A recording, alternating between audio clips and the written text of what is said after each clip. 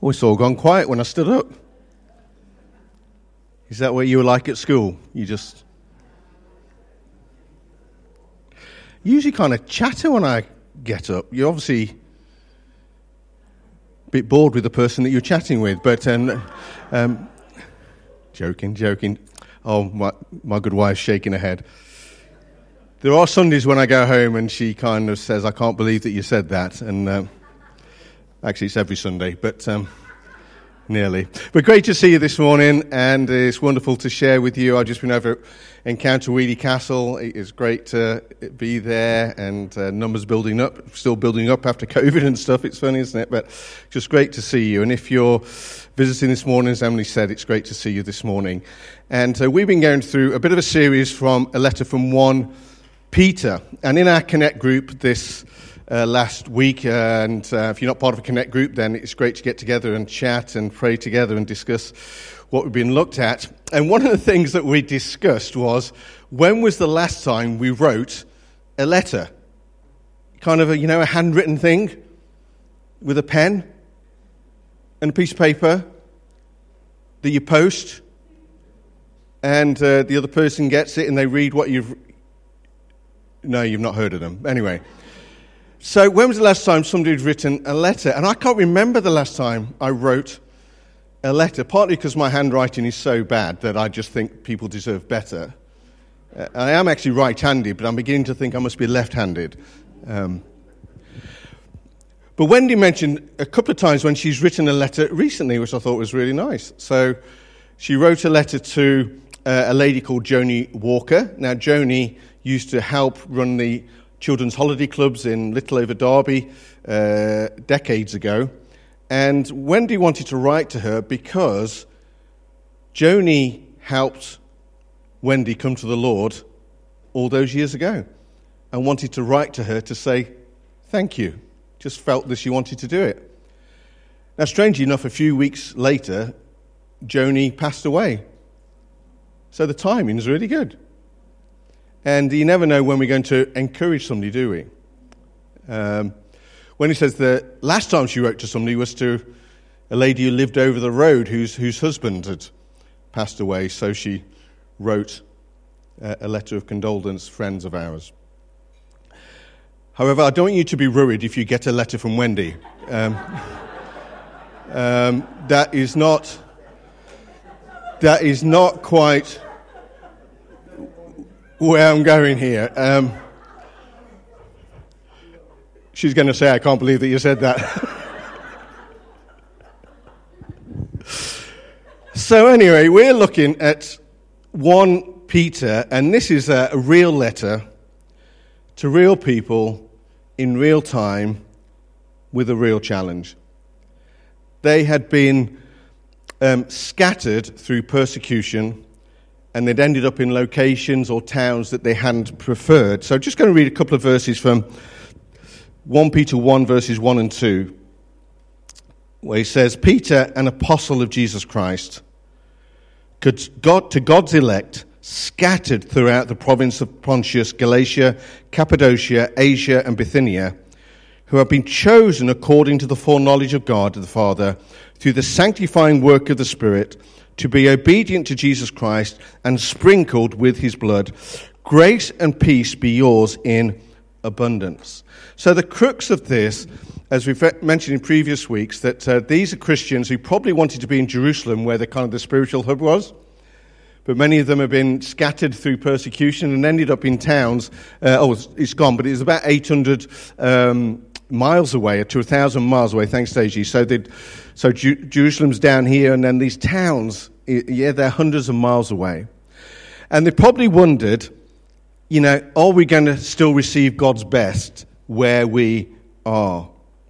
Now, Dave Smith, in his book, 40 Days with Jesus, we're going to look at in the new year, he says this: is it possible that your desire to see God acting in a particular way has blinded you to the possibility that God might be acting in some other way? Sometimes we have in our minds what is kind of plan A, don't we? And something happens that is a little bit different. But let me say this, God is able to work in another way. in great ways. Even if things have not turned out as we'd like, even sometimes when we've done things wrong, God has the ability to work in some other way. And Peter talks about an inheritance for them that can never perish, spoil, or fade, even though they're in a location that they didn't want to be. And I read this great quote this week from Dr. Martin Luther King Jr. He says this: "We must accept finite disappointment, but we must never lose infinite hope." Because infinite hope is always there. God always knows the bigger picture. And then Peter really encourages them to say, this is a place where, even if it's a Monday morning you're at work, you don't want to be there. And these Christians didn't want to be in that location. Peter goes on in these first few verses, makes it very clear that wherever you are, God has made his home there. Wherever you are, God is going to bless you. Wherever you are, it's a place where you're going to grow. Wherever you are, it's a place where you can make a difference. So just because it's not the location you wanted, God is able to do all that. God's purposes are not thwarted. Infinite hope. And then he goes on to say, therefore. So get to verse 13. So he gives them this encouragement in his letter.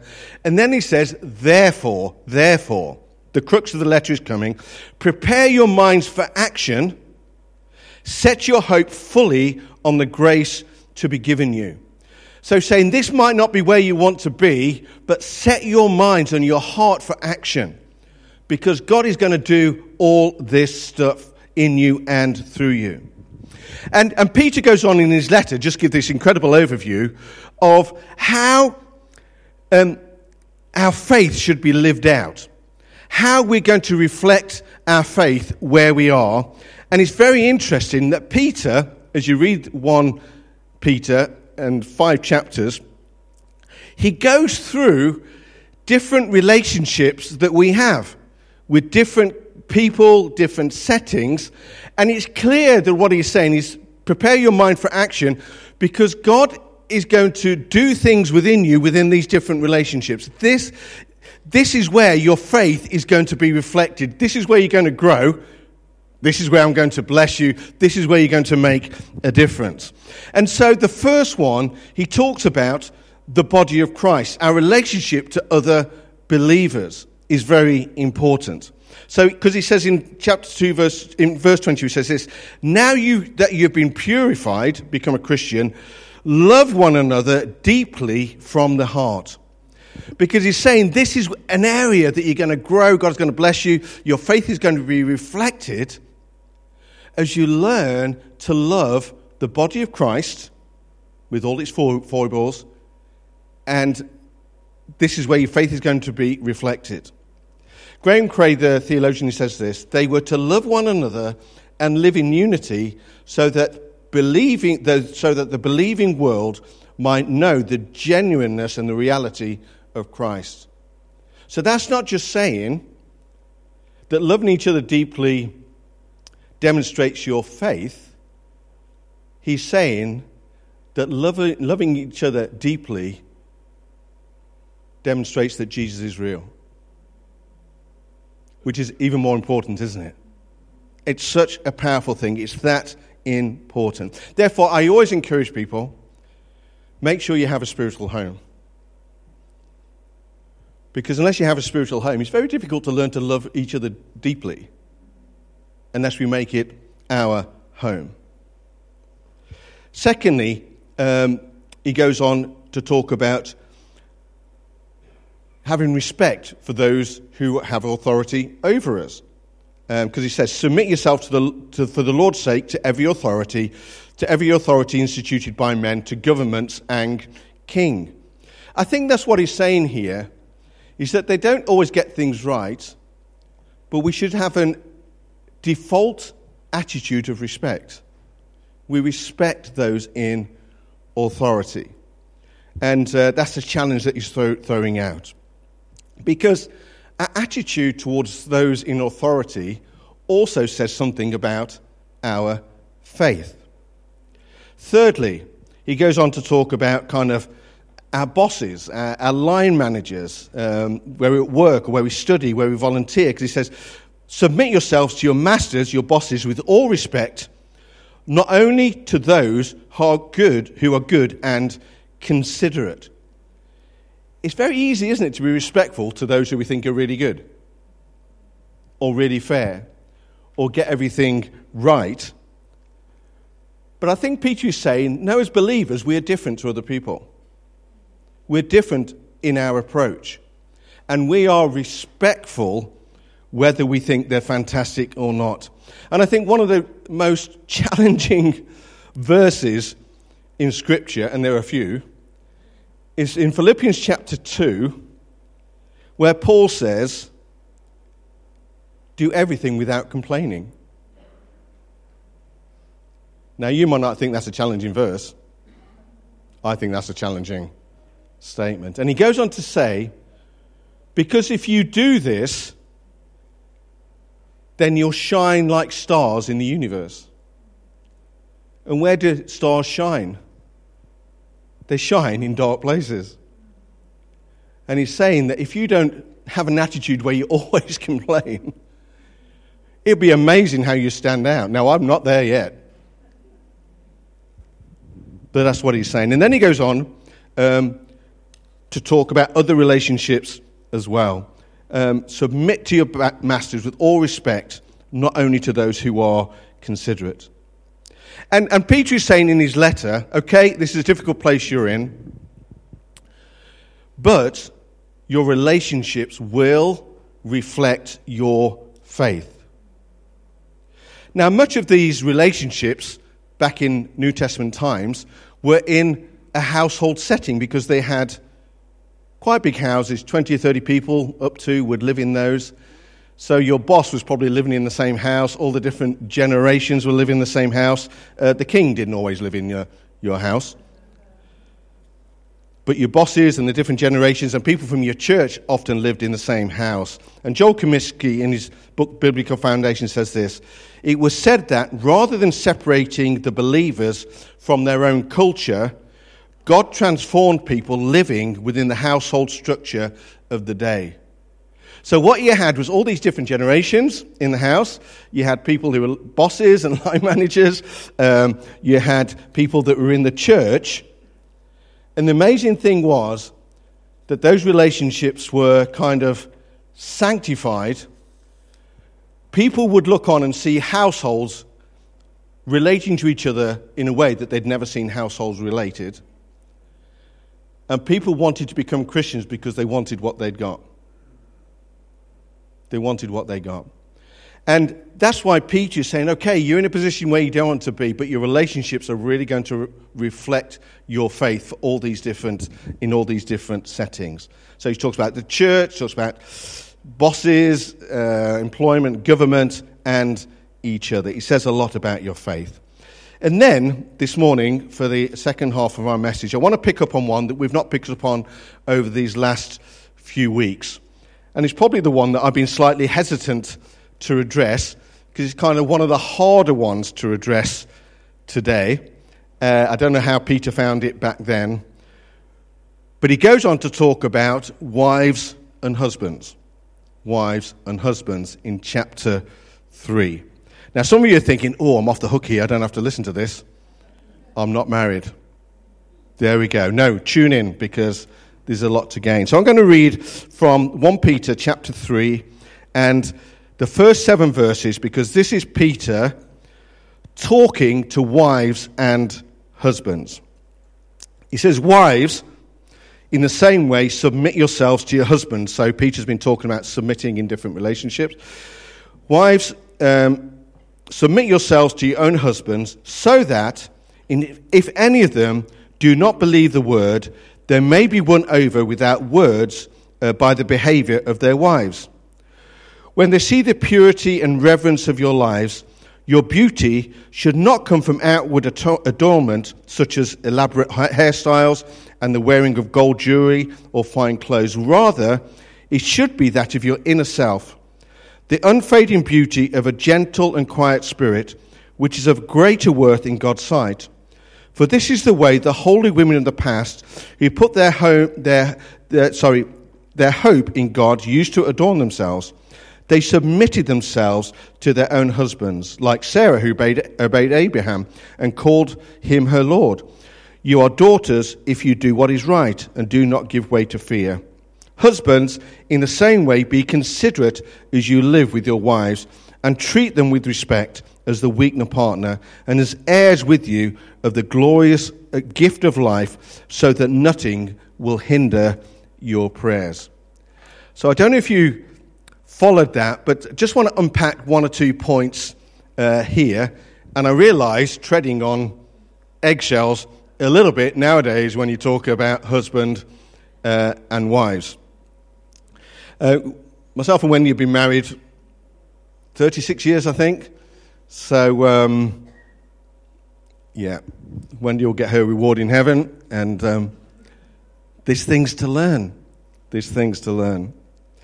Now, one of the first things you might pick up if you kind of picked up the thing with this passage is that out of those 7 verses, 6 verses is talking to the wife and only 1 to the husband. I don't know if you recognise that. Well, my point is this. Blokes can't cope with much detail. They cannot cope with much detail. I mean, don't make it too complicated. Otherwise, we have not got much of a chance. I mean, if Wendy and myself are sitting watching a detective kind of program on TV,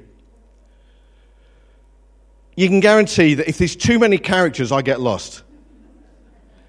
And just about every film where there's too many characters in it, Wendy has to pause and explain who is who.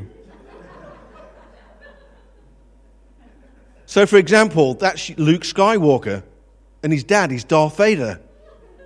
What? Since when did that happen? Well, Star Wars 3, 4, 5, 6, 7...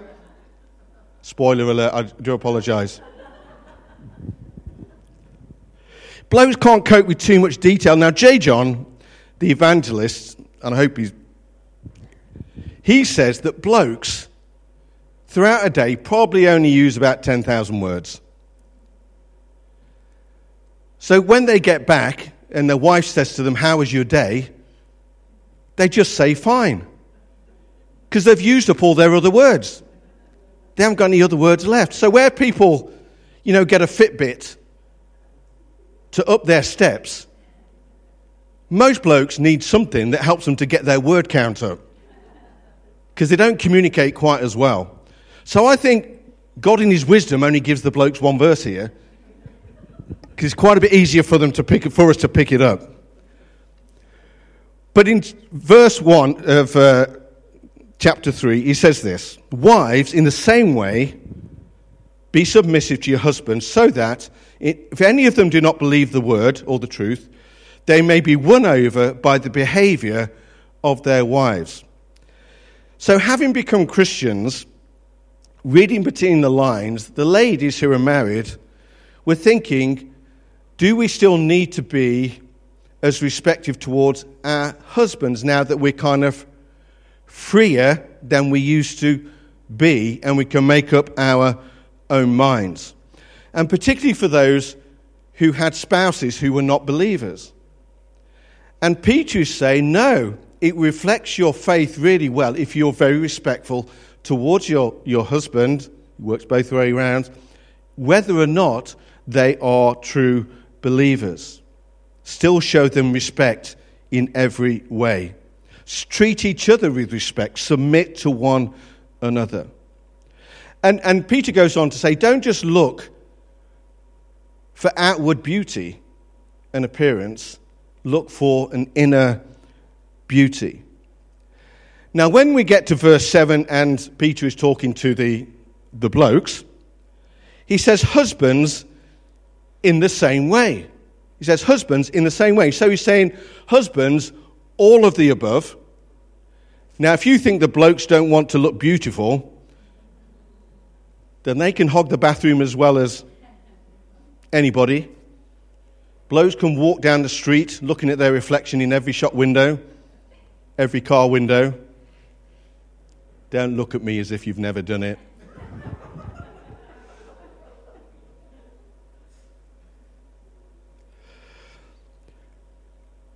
And this is the verse 7. He says, in the same way, husbands, be considerate as you live with your wives and treat them with respect as the weaker partner. Ouch. I'll come back to that. I'm going to come back to that. I'm coming back to that. I didn't write this. I didn't write it. I'm coming back. I'm sure whatever I say is not going to be good enough, but I'm coming back. As the weaker partner, ouch, it doesn't say that in the Bible, but, and as heirs with you of the gracious gift of life, so that nothing will hinder your prayers. Okay, a little bit of exegesis here. How would they understood it in the context in which Peter was writing? Because that's what an exegesis is. That's what is important. Back then, if you do research, women didn't have the same opportunities as most men, the same protection necessarily, the same income, the same rights. It was a very physical world. There was no safety net, and many would get married in order to be provided for, to be protected within this very physical world. And when it says, treat them with respect as the weaker partner, within that culture, there's certain benefits that women did not have. So when he's saying, be protective, Peter is saying, cherish your wife, love your wife, be unselfish, be considerate. Now, unfortunately, ladies, women, females, over the centuries have had to fight for rights that they should not have had to have fought for. But here is Peter, and you might not understand it because he's put this term in, the weaker sex.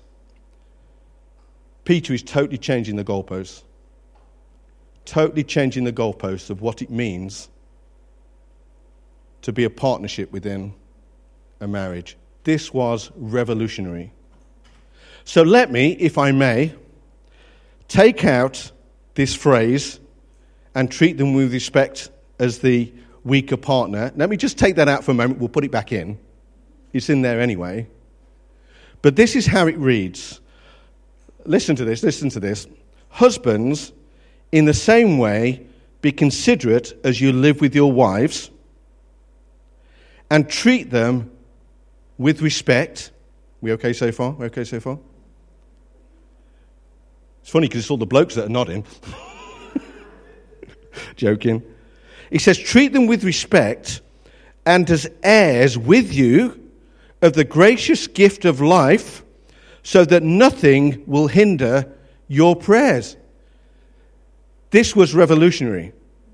This really was transformational because women were not heirs. They didn't inherit. But here's Peter saying, men, your wives inherit everything that you've had. They inherited everything you've got. Now, it's hard for us to understand how revolutionizing this was, but the gospel changes things. It changes things. And then at the end, you might not have picked up, Peter is writing, blokes, if you don't do this, God is not going to answer your prayers.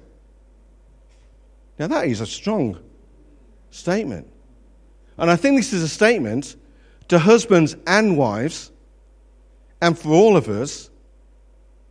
He's saying respect each other, or this is going to affect your prayer life. This will affect your relationship with me. Peter is saying it is that important. This is how your faith is going to be reflected, even to the point that it will affect your prayer life. Treat each other with the utmost respect. Now, I know over the years, there's times we come across people, and sometimes there's blokes in church, sometimes the only verse that they can recall is, wives, submit to your husband. The only church that they can quote out loud. But Jesus himself, doesn't he? he uses in the analogy of a husband and wife in relation to the church. He uses that analogy. And in Ephesians it says, husbands, love your wives just as Christ loved the church and gave himself up for her. In the same way, husbands ought to love their wives. So whatever theology a man might have about husbands and wives, God is saying, love your wife in the same way that I loved the church. They should get a good deal. Now, every wedding that I officiate in, I always use a quote from Dr. Tony Campolo when he says this: within a relationship, any relationship, the person that wants to hold most power and control is usually the one demonstrating the least amount of love. Because love is not controlling. Love is releasing. A couple came to for dinner the other night, actually, at ours, and it was quite funny because he came into the lounge, the guy who's coming, Rob, and he looked at the chair, and by one chair was all the remote controls. And he came in and straight away says, Phil, you sit there, don't you? Well, yes. And it's only because one of them's the fire, and I know that Wendy likes it warm, so I can use that. And there's 2 remote controls for the TV, so I can say to Wendy, which football match would you like to watch tonight? Because it's serving, isn't it? That's serving, isn't it? Do you want me to wind back and get that replayed for you again? It's just serving, isn't it? No, you're misunderstanding what I'm saying here.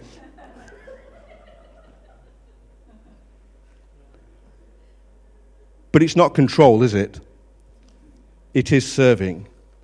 And if somebody sees themselves as the spiritual leader in the house within a couple, then you have to set the example. You've got to be the most supportive, the most prayerful, the most generous, the most considerate, the most kind, the most sacrificial.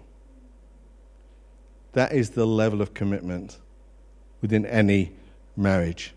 Mutual care, mutual submission, mutual responsibility. So Peter is saying, women, be beautiful in all the right aspects in life, and he's saying, men, be the best example that you can in loving your wife. Now, each should claim or aim to bring good qualities and develop good qualities within a marriage. And some of you are sitting there thinking, well, I'm not married yet, so none of this applies. But let me say this. What a person takes into a marriage will really affect that marriage. It will affect that relationship. I remember doing a school lesson on marriage years ago, and we asked the class, what are the 10 most important qualities within a marriage? And number 1 at the top of the list, without fail, was faithfulness. Even the young people, the young teenagers, they knew that faithfulness was the biggest thing. Do you know, even before we get married, faithfulness is an important thing to demonstrate, to take into a marriage. And I heard statistics growing up as a young Christian that, if you don't mind me saying, statistically, people who sleep around before getting married are not particularly bringing something good into a marriage. And all marriages can struggle, but faithfulness is something to take into a marriage. And it's one of the 10 Commandments, isn't it? Don't commit adultery. Why? Because the Ten Commandments come out of the very heart and nature of God, and God is faithful. God is faithful. And we commit ourselves to faithfulness. Therefore, how we invest in our relationships really do matter. The Bible says, doesn't it, a cord of 3 strands is not so easily broken. But it doesn't mean even though you're 2 Christians within a marriage and got married before God, it doesn't mean that it still needs that investment. And a few years ago, a friend of ours, mine and Wendy's, they were putting on a marriage enrichment day. And we thought, we don't really want to go, but she was doing it, and we thought, she's a friend, so we'll go. And I was a bit nervous, really, because I thought, Wendy's going to come out really good. And I'm not. Do you know what I mean? I think she's just far better than me. But the point is, there's never a point that we should not be investing within our relationships. You know, we need to laugh together, we need to cry together, we don't have to get too serious about things, but investment is important. As Rob Parsons says this, he says, marriage at best is 2 imperfect people coming together. And at no point is any of those 2 going to be perfect. I'm sorry about that. And he says this, he says, a woman marries a man hoping to change him, and a man marries a woman hoping she'll stay the same forever.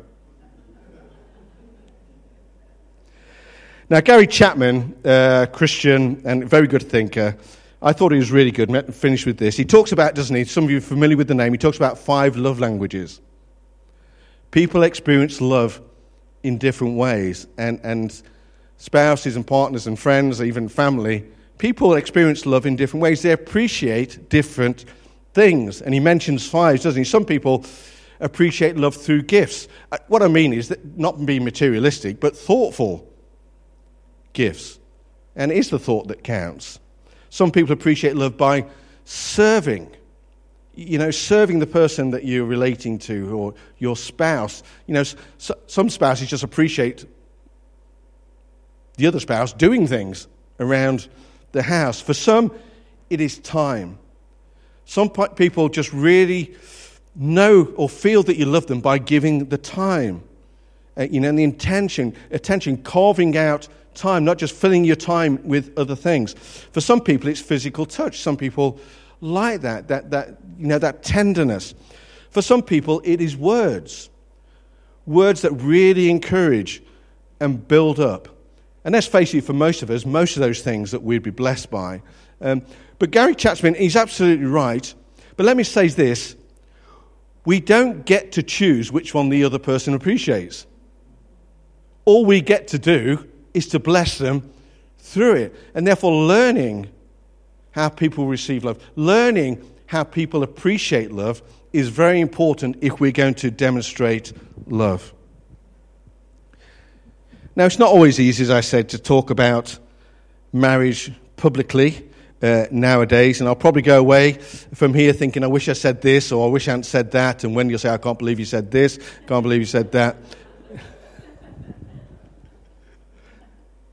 And if we're still together next week, you know it wasn't so bad, so...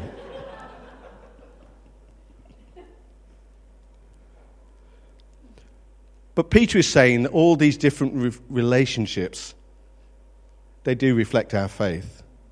You know, that is kind of the coalface. These are the places where God wants to make his home. 2 become one flesh and cord of 3 strands. He wants to make his home. It's a place where he wants to bless. This is where we grow, don't we, and mature and become better people. It's a place where we can make a difference and really a place where we can reflect our faith. Now, not all relationships, even with the best intentions, work out. And God is so gracious and gentle. We learn. He cleanses. He restores. He builds up. When it comes to people splitting up, if I can just touch on that very delicately. Some people say, well, people often take sides and say, well, it takes two to tango. Well, it probably does. I've never tangoed, but I'm sure it does.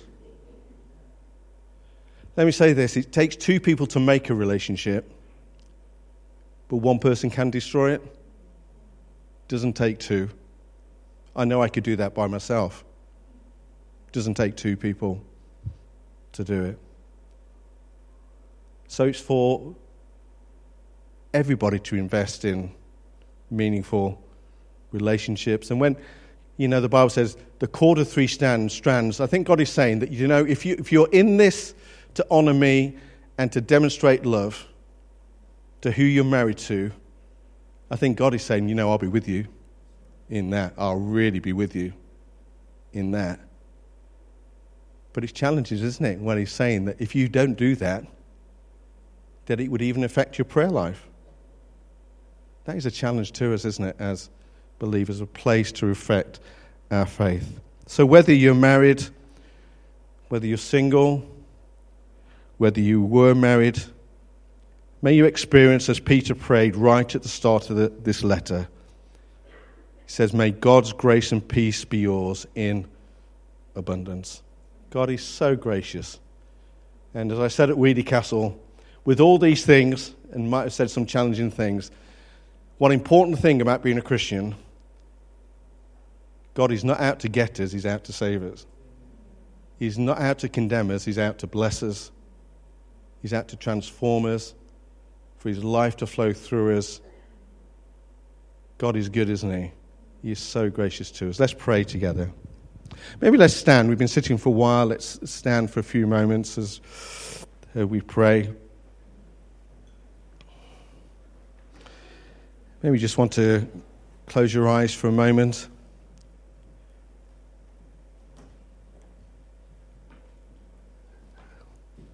Just as we reflect on this, and maybe it's a moment before we rush out. Maybe within your heart you want to say, God, is there anything you want to say to me here? Is there anything that you want to bless me with? Anything you would like to point out to me? Anything you'd like to change?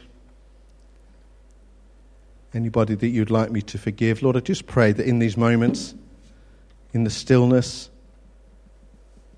we're open to your Holy Spirit, Lord, to minister to us.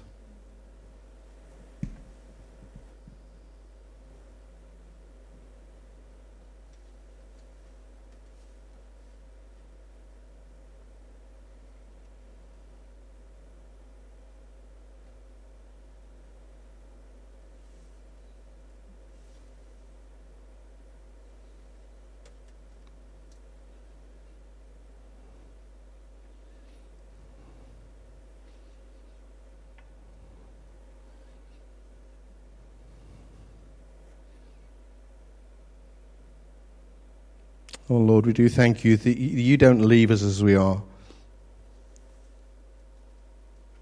Lord, we come to you as ourselves, but we thank you, Lord, that out of your grace you cleanse us, you minister to us, you set us free, you increase our understanding, you show us what is best. You give us the power and the ability to follow you and to serve you. And Lord, this morning we commit each other to you. We commit each other to you. We pray, Lord, that we'll take away from this morning what you have for us, Lord, and leave what you don't. Father, we do thank you for those who, whatever situation they might find themselves in relationally, and we pray, Lord, for incredible blessing. Incredible blessing, Lord. Incredible understanding. Incredible reassurance. Incredible freedom. Lord, we do thank you that you give us that victory. And in these relationships, Lord, as we ponder, we pray for anybody that just feels bound up and, it's not free for them. We pray for that freedom. We pray for that joy, Lord God, as we commit each other to you In Jesus' name, amen. Amen.